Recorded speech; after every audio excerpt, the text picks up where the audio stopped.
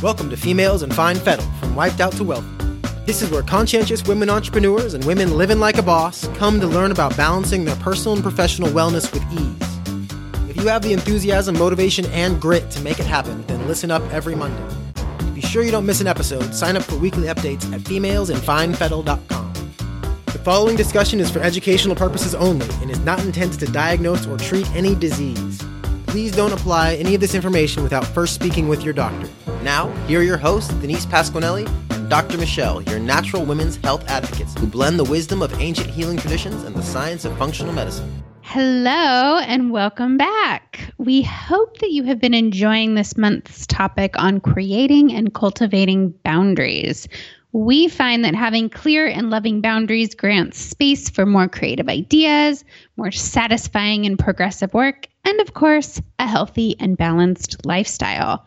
In today's episode, we want to answer a few questions that have come up from the Females and Fine Fettle community on this topic, and this is something we just love to do.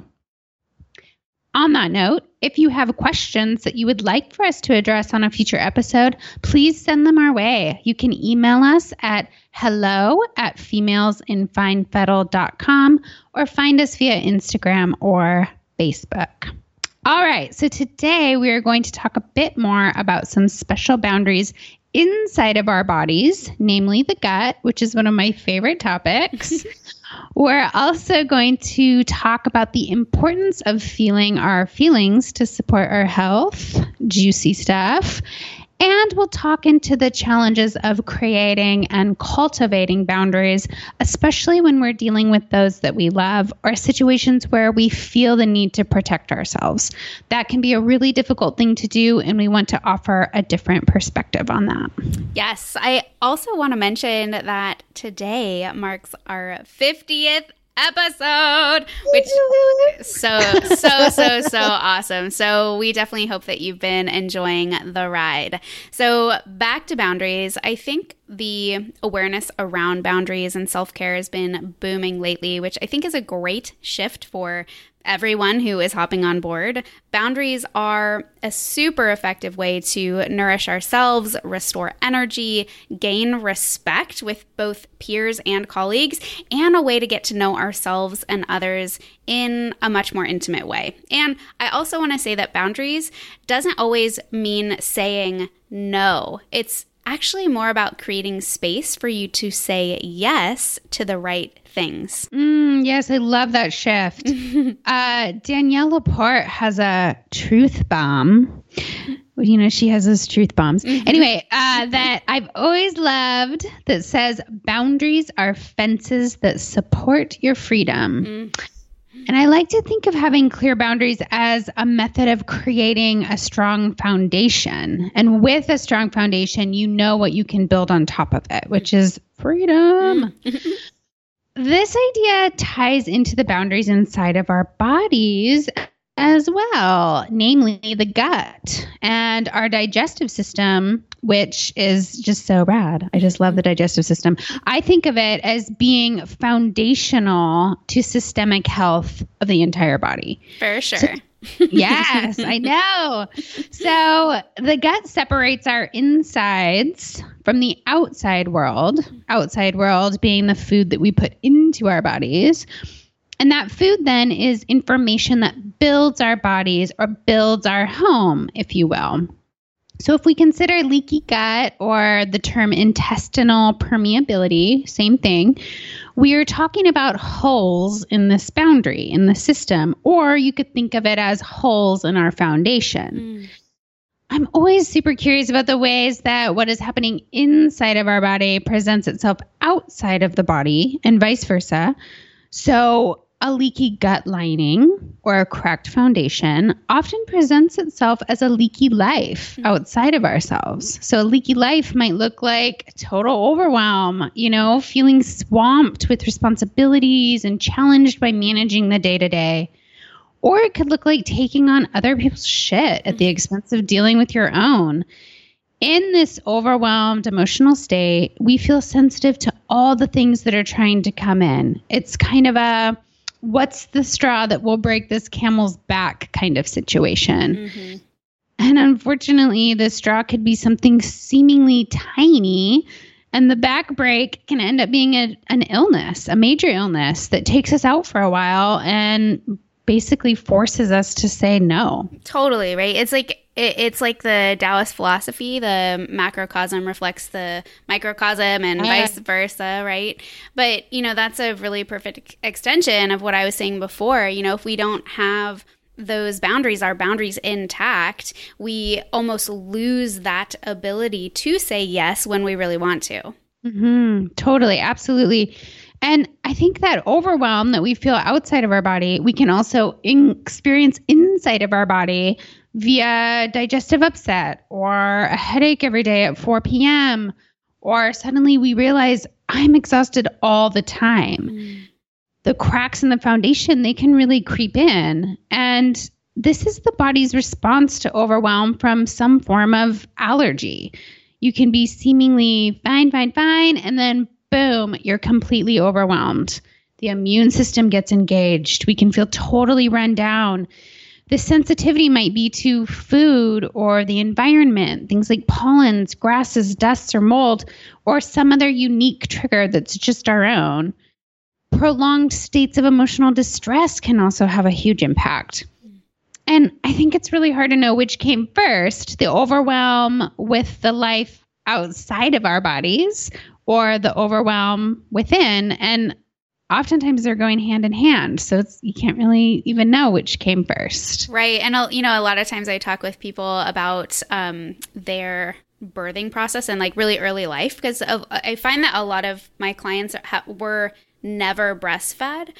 Right. So like that ends up really, I was one of those babies. Like I was bottle fed like since birth. And so I did not get to establish a really robust microbiome in my gut, and my immune system maybe wasn't as strong as it could be. And lo and behold, as those who've been listening for a while now, I have Hashimoto's, right? It's under control now, but did that bottle feeding from the start kind of set my gut up for leaky gut that then led to this autoimmune or overactivity of my immune system, right? So super interesting. But, I'm also talking about this topic with my clients in the sense that, it's like we all have a threshold, and everyone's threshold is in a different spot. So when we have this low-grade inflammation, irritation, overactivity or underactivity of the immune system, different forms and states of toxicity, negativity, right? Like negative thoughts and emotions, we can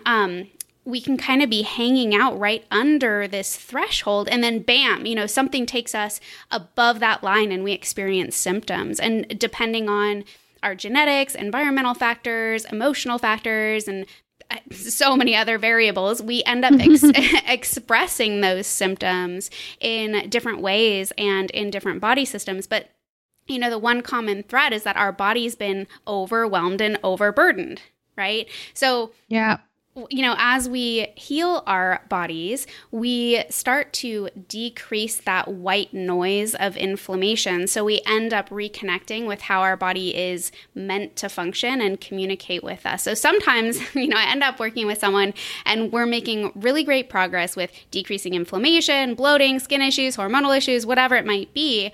But then they end up getting a little irritated or frustrated because they actually start reacting or responding to toxins or toxic foods more noticeably. For example, they might decide to have a celebratory piece of cheesecake, right? I make a mean cheesecake, by the way. Too bad I recently found out I'm lactose intolerant. But anyway, say they have this cheesecake and maybe a few months ago, they wouldn't have noticed much of anything, right? They would have ate it and been like, well, whatever. Life goes on. But now they get bloated, they get a headache, their rings are fitting tighter on their fingers. You get the picture. Totally. Well, two things. I just have to say, you can make a pretty incredible cheesecake-like dessert with cashews instead of dairy. Just an FYI. I have actually done that before, and it is freaking delicious. And thank so you for good. reminding me, because I need to do that. Yes, you can still have cheesecake. Yes. Also, I just want to say, I remember the first time my body clearly communicated with me by knocking me on my butt. The culprit was a grilled cheese sandwich after weeks of cutting gluten and dairy, which I should be doing. And I thought, why not treat myself to a little grilled cheese? And 20 minutes after eating it, I was knocked on my butt. I couldn't keep my eyes open. It was a horrible feeling, but also really rad information, because I realized this whole grilled cheese thing, that doesn't really feel like that great of a treat anymore. Totally. So bringing power back to me to decide, do I want to eat this thing or do I want to be knocked on my ass? Oh my God. Yes, absolutely. And, I think that's I love that perspective of like, that's rad information, because it totally is. Because I think it's also interesting that we use the word like cheat and treat and all of this stuff when it's actually not. Like, our body isn't like, oh, thanks so much for the treat or the cheat. Like, our body's like, F you. What did you just do to me? So anyway, it's all about mindset, right? But, the thing is, we've, going back to that inflammation, once we've decreased that white noise, that overwhelm, right, our body can actually communicate more effectively with us, right, and tell us what is working and what isn't working. Like, that's the point, right? Another way I look at it is that if you had this really jacked up car, like a total POS, right, and you throw a rock at it, odds are you might not even notice that new dent or scratch because it's lost amongst all the other ones, right? So this is kind of like our body before we start healing it. But on the other hand, if you've got like a super nice car, maybe it's a brand new Tesla or Jaguar or I don't know, something that you just drove off the lot, and you throw a rock at that car, you are definitely going to notice it, right? Anyway, I hope that makes sense. Totally. I love that example. And, I think, you'll notice the dent, but you would also be aghast at the thought of doing something to harm that brand new car. Like, it's a total no-brainer to not throw shit at it. For sure. Yeah. And I think that's the hope in our practice as well, like bringing awareness to what behaviors contribute to feeling good, like brand new freaking Jaguar good, and then bring attention and awareness to the behaviors that compromise feeling that way. This informs your parameters. It's like your feel-good fences and these boundaries we keep yakking about. Totally. I love it. Love that. So changing gears a teeny bit, there's this psychological concept that I wanted to bring up. It's called learned helplessness. And it's one of the things that I see as a barrier to creating boundaries and therefore standing firm in your own life. And learned helplessness is essentially being conditioned to expect disappointment, pain, loss, and having no way to escape it. So now it's believed that this is kind of the foundation of what leads to depression, is being in this conditioned state. This is based on some kind of terrible studies that were done on dogs by Dr. Seligman. It's called the Seligman theory. And I'm not going to go into the details of the study, but essentially his research showed that holding this expectation for long enough that bad things are going to happen to us and I can't do anything about it, it becomes a belief. And with that belief that everything is being done to me, happening to me, and is out of my control, you give up. You figure you can't control what's going to happen, so why try to do anything else? And the result is learned helplessness. Emphasis on the learned part, because this is not an innate behavior. We learn it. Oh my God. Yes. Don't even get me started on this. I swear, victim mentality is one of the biggest mindset blocks that I see towards, not only reaching our health goals, huge, but living a fulfilling and joyful life, right? I listen to and read a lot about mindsets, probably more than any other topic at this point in my life. I'm like totally hooked. But I was just listening to one of James Wedmore's podcast with Jim Fortin. It's episode 141. I'll link to it in the show notes. But, you know, the big takeaway that I got from that episode is we are not our thoughts. We are the thinker of our thoughts. And each moment of every day, we can make the decision to change our thoughts. So if your thoughts are off, especially, you know, when we wake up first thing in the morning, like, oh, another day, I'm going to hit the snooze button. I don't want to get out of bed. I don't want to go to work. I don't want to look at my bank account, blah, blah, blah, right? Everything else gets thrown off for the day. But what if you started your day by saying, everything that is mine by divine right comes to me in perfect order today? It's just like, wow. It's really, it's some like really deep stuff. But, you know, if it sounds interesting to you or a little bit intriguing, definitely check it out. It's pretty awesome. I love that. I love what you said about we are not our thoughts. I mean, to me, that is the foundation of a meditation practice. It's not to not think. It's to notice our thoughts, notice that they are just thoughts. We can give them attention or we cannot give them attention. They float in, they float out. They are not us. So it's meditation is a practice in noticing that. And even thanking yourself for, oh, thanks for that thought. See you later. Yeah. Like, yeah. I don't really want it right now. Yeah. But cool. Yeah. That episode sounds really great. I want to check that out. And I also want to say that the opposite of this concept of learned helplessness actually has a name, and it's called learned optimism. Ew. So the fact that we can learn and unlearn these behaviors is super empowering. Even if it takes time and effort, it's possible. Absolutely. Yeah.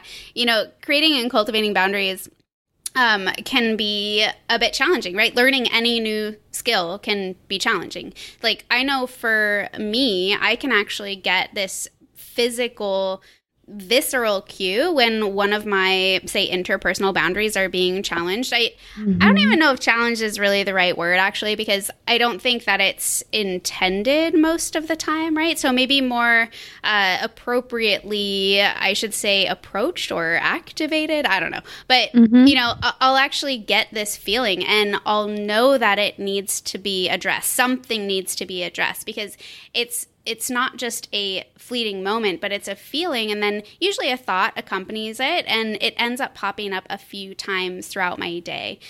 So one simple example that I can think of right now is, you know, having a conversation with a friend, and maybe something is said that kind of rubs you the wrong way, but it's not so abrasive to where you would end up kind of responding to it or being like, hey, wait, what? But maybe it's something that gets pushed aside in the moment. And then maybe after the conversation, that phrase or that comment kind of pops back up into your head. And it just, something about it just doesn't sit right. And it's like at that moment, we can choose to address it and assert that boundary in a sense, or we can ignore it and stuff it away. But I can tell you, you know, from experience that almost every single time I address something like that, it benefits me and my relationship with that person. But I mean, don't get me wrong. Like, it is scary as all get out. Like, sometimes it's just like my throat closes up and I'm like, I can't say anything. But then like once you really voice it, you're just like, oh my God, such a weight is lifted, you know? Totally. It's super scary. And yeah, I mean, I love what you're saying here, that being aware that a boundary felt like bumped into. Oh, that's a good one. Bumped into. Yeah. And then addressing it rather than creating a whole story about how wrong your friend was to say that. And in the end, it actually created a deeper relationship for you both. I think that's a great illustration of something that can be tricky for people when it comes to boundaries work. And that's that feeling that a boundary is going to cause separation and disconnectedness. Totally. I think that this can be especially challenging when we're dealing with friends and family, maybe especially family. when we feel like we need some personal space, maybe to take care of ourselves or to feel grounded and safe. But at the same time, we feel uncomfortable creating separateness from important people in our lives. And they might be confused by that. I think that fear makes a lot of sense that we're going to separate ourselves. But back to something that I think you talked about in episode 48, this whole concept, I think, is really related to our words and our mindset about this. So if we drop the narrative that I need to make space from you because you drain me or you harm me or you're bad for me, that feels really separate, right? That's a boundary of like, I need to get away from you. That narrative has a very different feeling than one that's more focused on ourselves and the positivity that will result. So using language like, I need this space in order for me to fuel up or recharge or reconnect to my feelings, get clear. And the added benefit of taking this space is that I'm able to be more present with my loved ones. That has a very different vibe to it.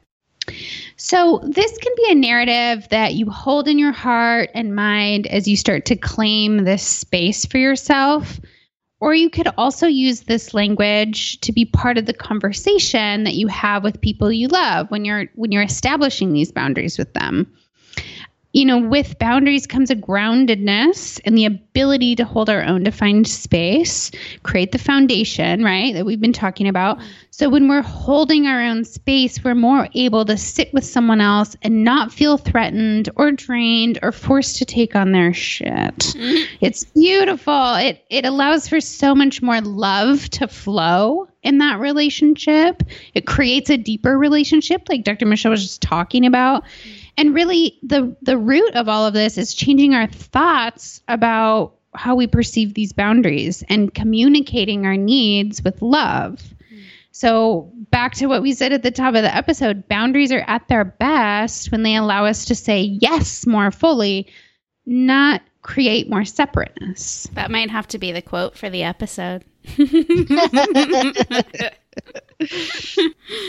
All right, love it. So that is a wrap for the week. I wanted to let you all know that we started a Patreon page. So if you're loving this podcast, if you've learned something today or from a past episode, definitely consider becoming a patron. Denise and I would love to hire some help on the back end of the podcast. So instead of bringing on, sponsors and wasting your time with all that jazz, we figured, having a Patreon page would be a good alternative. So patrons only pay $4 a month or $1 an episode. So hopefully you feel like you get at least that much value for the time that we spend together.